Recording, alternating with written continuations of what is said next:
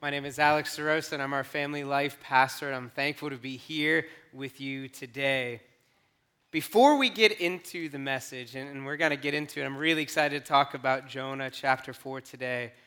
We wanted to address something that's going on in our country right now. If you've paid attention to the news or you've been on social media, you see that there is this war raging out there on the topic of abortion because a couple of days ago that the Supreme Court made a decision not in favor of abortion. And we want to make sure that you know where we stand, where we have discerned that God's will is very clear and his word is clear, that it is against abortion, that God is he's for the unborn child, and that the option of abortion should never be the option. That's not God's plan in his creation. That's not his plan for this earth. And so we're going to continue to support foster care and adoption and ministries like Life Choices. And we're going to continue to pray and share the truth in love because that's so important. So as we see it out there today and we see people fighting with only truth but no love, that's not representing Jesus. Or only love and not truth, again, not representing Jesus. We want to pray for a nation to understand both, the truth of God and the love. And we want to pray and do as much and more than we can even imagine because God can do more to care for those that are unborn, for the babies in the world. So right now, we're going to pray. We're going to pray for our country. We're going to pray for our world. We're going to pray for the people out there that are engaging in a battle. And we're going to pray for wisdom for ourselves as well. And then we'll get started with tonight's message. Dear God, we thank you for being a good God and for knowing us before we were born, for having a plan for our lives. You say clearly in your word that you knew us and you formed us. We are your masterpiece. You intricately designed us in our mother's womb for your good will and purpose, God. And I pray that right now in this world that you will make certain that people understand your heart, your truth, and your love. And I pray that you'll use us in a mighty way to share both of those things. I know it's so tempting to only be one side of it, God, but I pray that you will help us to be truth and love, and you'll be with our country. Pray that you help our country to get it right, to make decisions that enable this country to follow you, to help people to see you, that you are the one true God, that you are the living God, and that you have a plan for all of us. We pray this in Jesus' name. Amen. So today, we are in part 4 of a mini-series about Jonah. So really, we're doing this summer-long series called One Thing Remains. And that one thing that we're talking about is the love of God. Through all of it, God's love remains. And so we've been looking at Jonah and his life and how that theme of love continues to persist. So far that we've learned that Jonah was a prophet of God. He was a man that was following God. He knew God. He had answered the call to share prophecies before this encounter. And at this time, God has called him to go to the Ninevites, which was the heart of the Assyrian Empire. And they were an evil nation. They were known for destroying empires and cities and killing people. And when Jonah heard this, he did not want to do it. He did not want to go to them and tell them about God or tell them that they needed to repent from their sins and turn to God. So Jonah ran. He ran the opposite direction. He got on a boat, and they were going in the opposite direction. And on that boat, he experienced a storm, a supernatural storm that was happening, so much so that the sailors were noticing that this wasn't just a normal storm. So they went to Jonah, they talked to him, they said, Jonah, you told us that you were running from the Lord. Is this the Lord's doing? And Jonah was like, yep, it is. And so with Jonah's blessing, which just sounds weird, they threw him overboard. And when they threw him overboard, the storm stopped, and these sailors, who previously did not worship God, started to worship God. And then Jonah was eaten by a whale, and in that whale's belly, he praised God. And after he was in the whale's belly, well, I guess we should share that he was spat up from the whale, and afterwards he goes and he shares the good news about God with the Ninevites. He told them about how God is going to rain judgment on you if you don't repent and turn to God to worship him, to live like God. And thankfully, they did repent, and they turned to God, and they were not destroyed. So we're going to pick it up right there. But before we dive in, I wanted to talk about something that Pastor Chris highlighted last week. And I thought it was really genius to talk about it. You see, what God was speaking about, or what God wanted Jonah to speak about, was his judgment because God hates sin. He despises sin. He is perfect. And so sin is anything against his nature. So he does not enjoy it. And so that is our God. So that is why the judgment was coming, because there's punishment for sin. And Pastor Chris reminded us that the same God that Jonah was talking about is the same God we have today. In fact, after Jesus came, died, rose again, and went to be with his Father in heaven, the writer of the book of Hebrews said this about our God: "It is a terrible thing to fall into the hands of the living God." So it's the same God. He has the power. He has the same disdain for sin. And this is why it's so important for history, for our lives, for everything, that Jesus came. Jesus came and died on the cross for our sins, taking on the punishment. The same punishment that was going to be on the Ninevites for their sin, that same punishment was put on Jesus for you and for me. And then when he rose from the dead, he defeated the chains of sin and death. We just got to sing about it. And so the same God exists. But the good news is, thanks be to God, that Jesus came and died and rose again so that we don't have to experience this judgment. And so this is what Jonah was saying. Jesus had not come yet, but he was giving a way, a pathway for people to accept this forgiveness and to turn to God. And we're going to see how we're called to do the same thing, to go to people, maybe not to Nineveh, but to people, and share about the good news of Jesus. So we're going to read in chapter 4, and again, this is after the boat, after the whale, after Nineveh, all that stuff. We're going to dive in. Jonah 4:1 says this: "This change of plans greatly upset Jonah, and he became very angry." The change of plans that he was angry about is that the Ninevites weren't destroyed. So make no mistake, Jonah at the beginning did not want to share this message so the Ninevites could be spared, and he still felt this way. I think this is a really good illustration of the fact that Jonah was a real person. Like, he had these emotions, these anger and jealousy and rage against the people. We're honest, we get those same emotions as well. Sometimes we look at what's happening and we say, that's just not right, and we get so filled with those. The question, though, remains, what do we do when we have those emotions? Let's see what Jonah does. Jonah 4:2-4. "So he complained to the Lord about it. 'Didn't I say before I left home that you would do this, Lord? That is why I ran away to Tarshish. I knew that you are a merciful and compassionate God, slow to get angry and filled with unfailing love. You are eager to turn back from destroying people. Just kill me now, Lord. I'd rather be dead than alive if what I predicted will not happen.' The Lord replied, 'Is it right for you to be angry about this?'" Jonah was mad.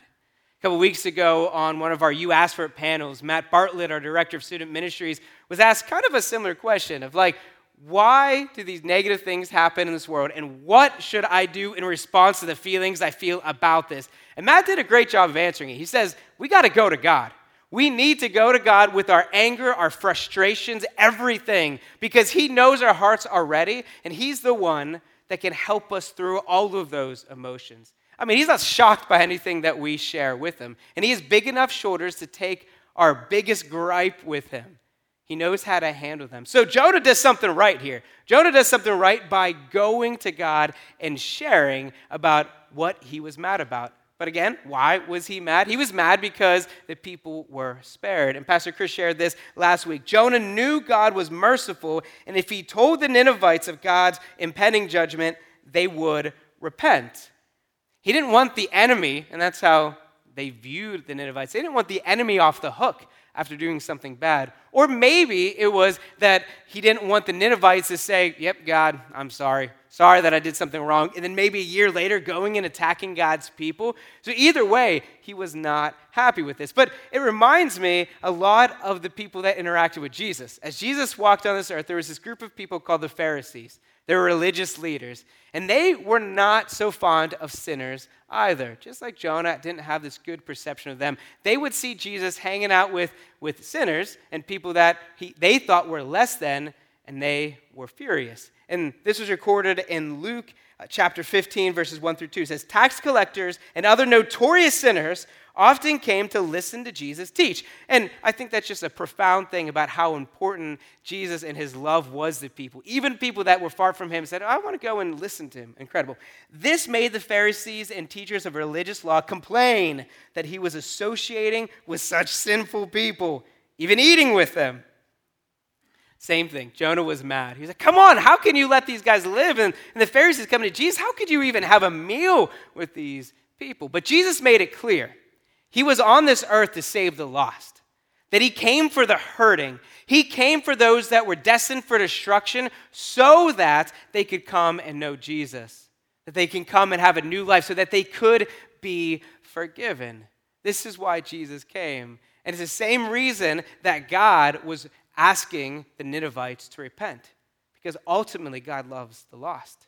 And he wants people to have that second chance. See, God and Jesus are one. And so the same God that sent Jonah to the Ninevites was the same God, but in the form of Jesus Christ, that ate with the sinners. So God is going to tell Jonah through some circumstances and then some words about why he wanted the Ninevites to live. And this is the cool thing about God. We can bring those frustrations and that anger to God. We can tell him all of our honest emotions, and then we can listen, because our God will speak to us. He'll speak to us through people and through his word and through prayer and through circumstances. And sometimes we just have to listen and be quiet long enough to hear about it. So let's see how God responds. Jonah 4:5-9.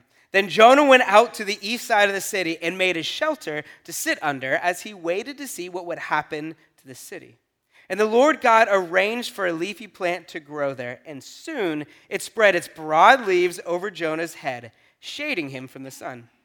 This eased his discomfort, and Jonah was very grateful for the plant. But God also arranged for a worm. The next morning at dawn, the worm ate through the stem of the plant so that it withered away. And as the sun grew hot, God arranged for a scorching east wind to blow on Jonah.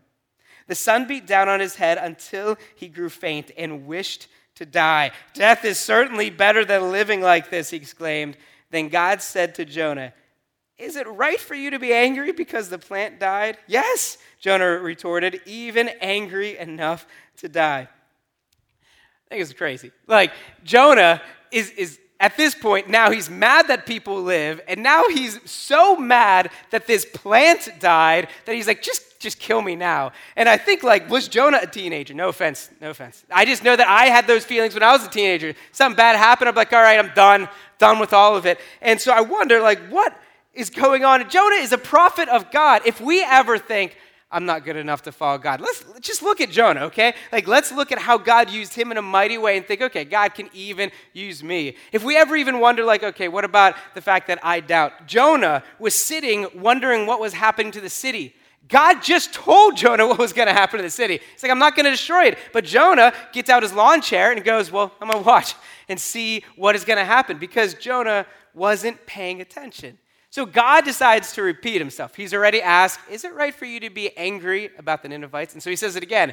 Is it right for you to be angry about this plant? And now God doesn't repeat himself for his own good. He repeats himself for us to get our attention. He's telling Jonah to wake up. Jonah just got to see miracle after miracle. He was on the boat, and sure, the storm didn't feel like a miracle at the time, but it was a miracle of God. And then the sailors repented and turned to God, miracle of God. And then he's thrown overboard, and he thought he was surely going to die. But instead, a whale saves him, miracle of God. And then he goes to this humongous city, and he tells them about God, and they all repent. The king even gets down and repents and tells all the people to repent. Miracle of God over and over. He got to witness some really great things from God. But instead of celebrating, his thoughts turned selfish. His thoughts turned inward, and he started just to worry about himself. And I'm very convicted by that, because there's often times where we see a beautiful day, or God answers a prayer, and we're sick one day, we're not sick the next day, and then all of a sudden it becomes easy to say, well, I want, I need, I don't get, and we have those inward selfish thoughts as well, just like Jonah's having. And just like those Pharisees, again, there's the Pharisees go to Jesus, and they're only thinking of themselves. They're not thinking about how those tax collectors and notorious sinners could come to salvation, have everlasting life with Jesus. They're just thinking of like, hey, you're not as good as me. Why am I not getting this special treatment? And so Jesus tells the Pharisees, while they're feeling these emotions, this story.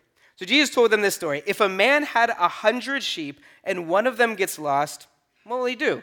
Won't he leave the 99 others in the wilderness and go to search for the one that is lost until he finds it? And when he has found it, he will joyfully carry it home on his shoulders. When he arrives, he will call together his friends and neighbors, saying, rejoice with me, because I found my lost sheep. In the same way, there is more joy in heaven over one lost sinner who repents and returns to God than over 99 others who are righteous and haven't strayed away. So Jesus is sharing with the Pharisees, but he's also telling it to us as well. At New Life Students, we have this presentation team of leaders, and as well as Matt, as well as myself, that get to share messages at our student ministry on Tuesday nights. And Greg Miller, who's one of our team members, recently said something, and it really connected with me. He said that the Bible was written to a specific audience. Jesus was talking to specific people, but it was written for us. So it was written to people, but it was written for us. So as Jesus is talking to the disciples, and the Pharisees, God, in his everlasting wisdom, knows that we're going to understand this someday, that we're going to hear about this someday. And so what is Jesus telling us? That there's a celebration. There's a celebration when people come to know Jesus as Lord and Savior. That's why Jesus came and he died, so that people can enter into a relationship with God. And when that happens, heaven celebrates. Heaven throws a party because someone comes to know God.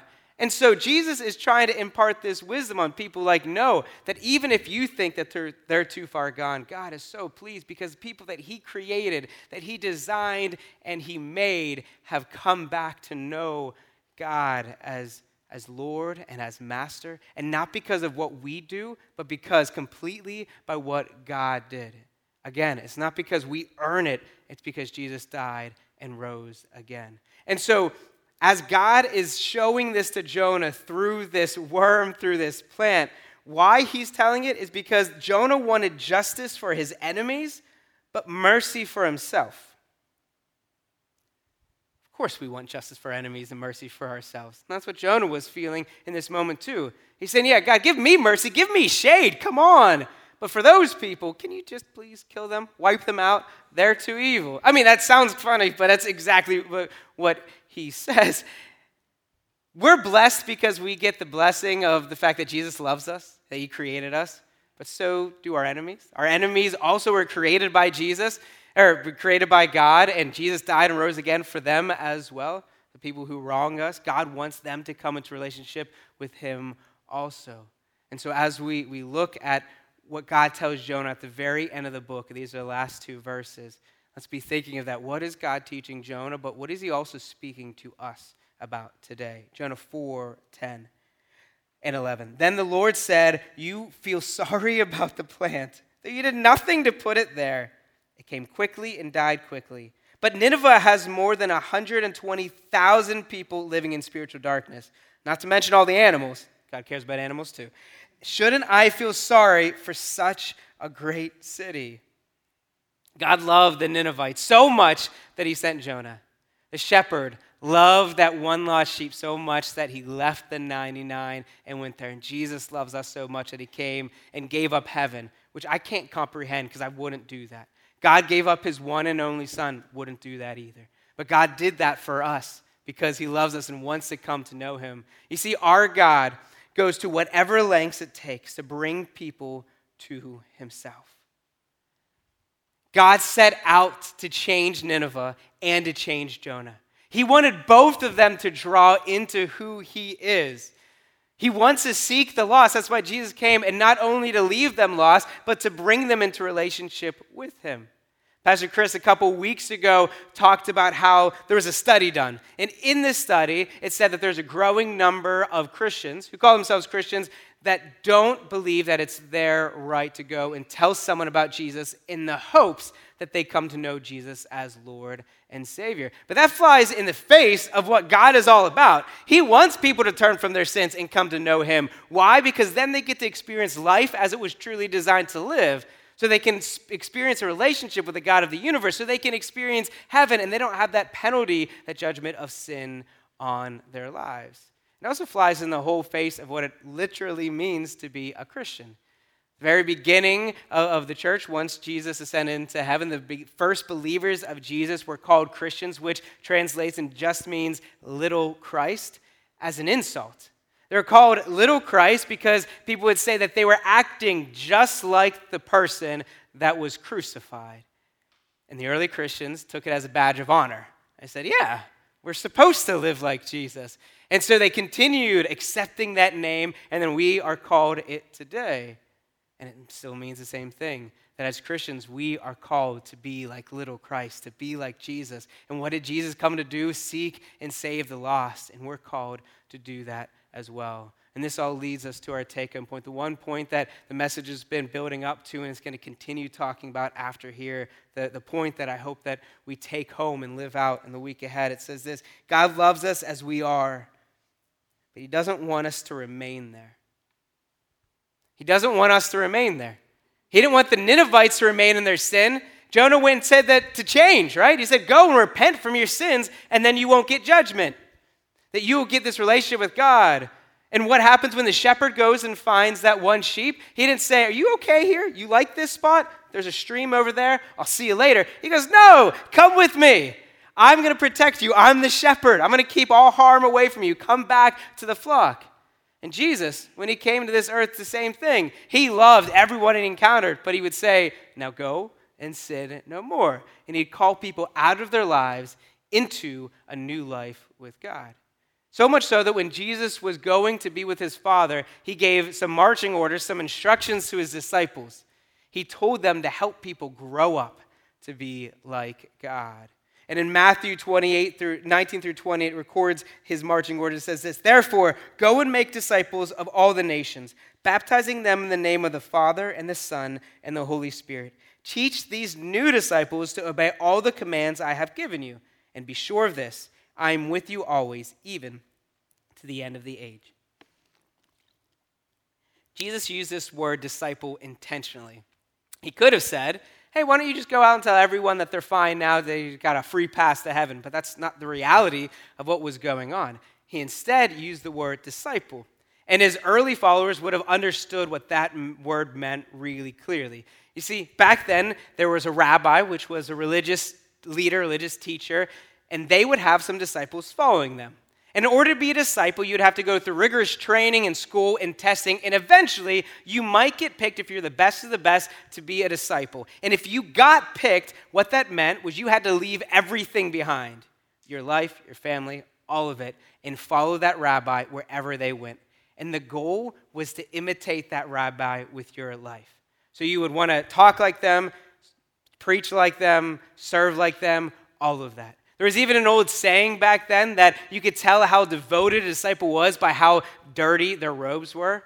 And scholars believe that that means one of two things. Either it means that they were always sitting in front of the rabbi learning, and it was like dirt floors, so they were caked in dirt. Or they were literally so close behind the rabbis as they were following down the road that the dirt from the dirt robe would get kicked up and caked on. I like that one more. I think it's kind of funny. I hope that was really what it was. And so they said that because they wanted, as a disciple, to be transformed. To not only learn, but to be transformed so they lived like this rabbi, so they could become the rabbi someday and then have disciples and train them up as well. So when Jesus was using this word disciple, he wasn't using it flippantly. He was saying, go and make people that live like me. Have them be disciples that live like Jesus. And it's important to know that we aren't done when we choose to follow Jesus. We're called to grow up. We're called to be like God as well. We're called to live like Jesus.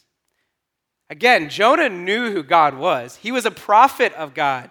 But God wanted him to grow up because he wasn't yet thinking like God thought. He didn't see the Ninevites the way that God saw the Ninevites, and so God knew that he needed to do something in Jonah's life so he could change his thinking to be more like God's thinking. The prophet Isaiah helps us understand what this means. In chapter 55, verse 8, it says, my thoughts are nothing like your thoughts, says the Lord, and my ways are far beyond anything you could imagine.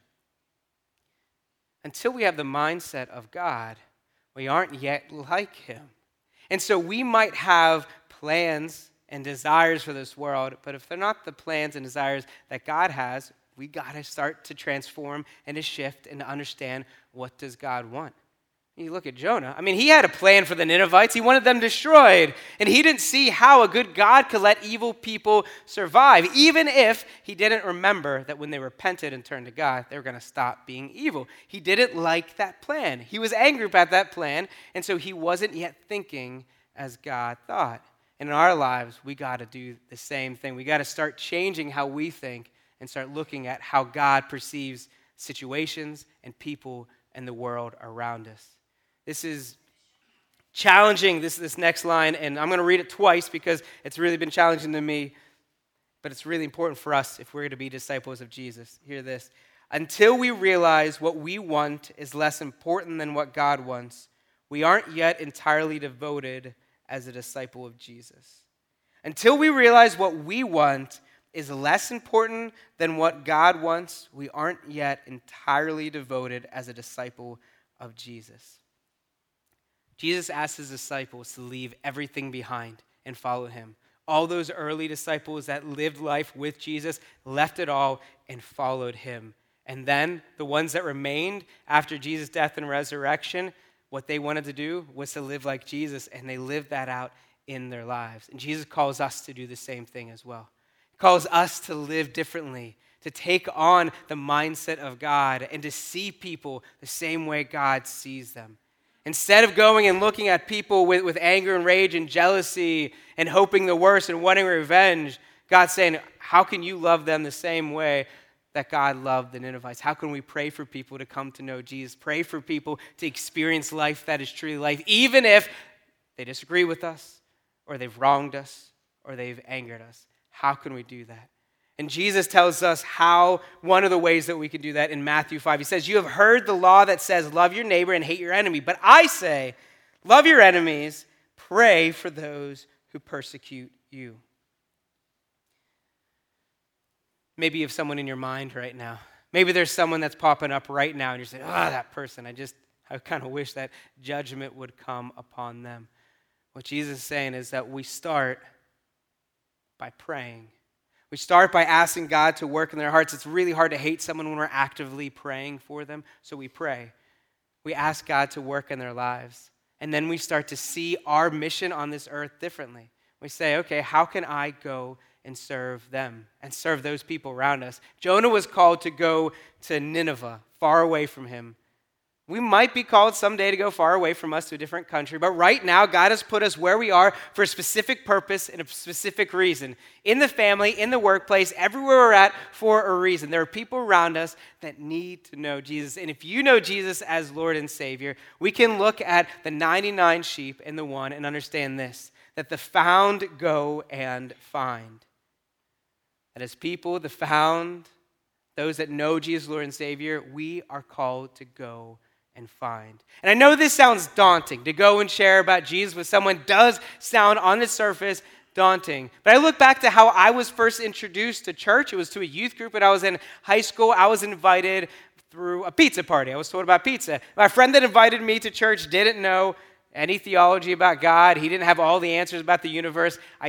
Maybe he does now, but at that time I know he did not know that stuff. But he did know that there was pizza somewhere and that he invited me to it. And it worked, and it was great. In our lives, we can start to look at situations and say, where is that place that I can invite someone to? How can I build a relationship with someone? How can I show them the love of Jesus through my life and through my love? Here's a very practical thing. The fireworks are coming up July 3rd, and that's very soon. We're doing them in Saxonburg. And it's pretty normal. Honestly, it's pretty normal to think about fireworks and go, okay, well, I'm going to go with my family or my best friends. I'm going to eat some popcorn and listen to I'm Proud to Be an American, and it's going to be great. And nothing wrong with that. However, if we are going to start thinking and say, how can I think of this situation like God would think about it? How could I be a found that is going to find? Who can I, the question would then remain, who could I invite to fireworks to sit with me, to watch with me, that I know that doesn't know God? That I know that can come and we can just build a relationship, because that's where it starts. The writer Gary Poole recently said that there are 3 steps that we can think about when we're talking to someone about Jesus. Because again, if we're thinking we're going to save them, we might get overwhelmed, and we can remember that God's the one that saves, we don't. But Gary Poole gives us these 3 steps. It says, we develop friendships, and then we discover stories, and then we discern next steps. Why do we do that? Because we look at our neighbors and say, I want you to experience life that is true life. We look and say, I don't want you to experience the punishment of sin. I want you to know Jesus as Lord and Savior. And so it starts with building relationships and then discovering stories and then discerning next steps. So practically, what does that look like? In our lives, so you can think about a neighbor you have, maybe your neighbor Chad. Say, hey Chad, why don't you come with me and watch some fireworks? And then while you're watching fireworks, you learn a little bit about their life and you share about your life. There's no need right then to be like, all right, here's my Bible, and let me start reading to you. That's not what it's saying. It's saying share your life, share your stories, and what God has maybe been doing in your life. But as you hear about their story, then you discern some next steps. And maybe they say, I just got fired, so I need a new job. And you can say, hey, can I pray for you for that new job? Can I help you find another job? Or maybe there's cornhole going on and you got your buddy Matt and your buddy Bob playing cornhole already, and you go, hey Chad, why don't we go play some cornhole? You introduce them to your friends from New Life, and then maybe a couple weeks later you say, hey, I have a small group. Do you remember playing cornhole with those cool dudes, Bob and Matt? They're super cool, really great at cornhole. You love them. And why don't you come to small group with us? And so there can be an invitation, and next step that's practical. Again, we're not all called to go like Jonah was to preach to a whole city of people and tell them all that impending doom is happening. But we are all called to share the love of Jesus and to help people know that Jesus does love them and that he died and rose again for them. And so we can do that when we start to think of the world differently. We can start to have the same mindset of God, and we can see people as God sees them, as he sees us, as he loves us desperately, so much so that he sent Jesus. And so when we become a disciple of Jesus, we'll look at every situation differently. And being a disciple of Jesus, that's the goal. That's what Jesus told the disciples to go in the world and do. And for us, if we follow Jesus, we're called to really follow and to imitate and to think like he thinks. And one of the best ways to kickstart thinking the way that God thinks, the way that Jesus thinks, is by reading in his word. He's given us his word that is going to help us to understand God's mindset and what he has done and what he is doing and what he will do. And so our next step, the thing that we can practically do this week as we go ahead, is all about diving into God's word, learning about God. Our next step is this: I will read one chapter of Proverbs each day for 31 days. Why Proverbs? Because there's a lot of wisdom in there, and there's a lot of practical next steps that we can take, because it's really important after we read God's word to go, how can I apply this? How can my life look differently? And it's also cool because July has 31 days in it, and so what we can do, maybe set an alarm in your phone for July 1st and read one chapter. And then afterwards of that one chapter, you can say, okay, God, what do you want me to do with that? And as we continue reading and experiencing God, we'll start to see the world differently. And we'll start to look like Jesus. And then our friends and our neighbors and our families will see that, will ask questions, and we'll be able to show them the way to eternal life. Without Jonah's warning, the Ninevites were headed for destruction. And without Jesus, we are headed for destruction. So if you haven't accepted Jesus as your Lord and Savior, today's the day. Here at New Life, we say it's simple. It's as simple as ABC. A, we admit that we're sinners, and we admit that we need Jesus as our Savior. B, we believe. We believe that Jesus is our Lord and Savior. And C, we confess. We confess Jesus as our Lord and Savior, and we commit to following him by the power of the Holy Spirit every day of our lives. Right now, I'm going to pray a prayer of salvation, and you can pray along with me, or you can say it in your own words. Dear God, I admit that I'm a sinner. I admit that I am headed for destruction with the way that I'm living my life, Lord. And I admit that I need Jesus to save me. And I believe that Jesus is your Son, and I believe that he died on that cross for my sins, and that he rose on the third day, just as he promised that he would, and that I can trust in Jesus' promises. And I confess that Jesus Christ is my Lord and Savior, and I commit to following him every day by the power of the Holy Spirit in me because of him. And Lord, I thank you for this new life, that you've saved me from destruction. And I will follow you and go anywhere with you, God. In Jesus' name I pray, amen.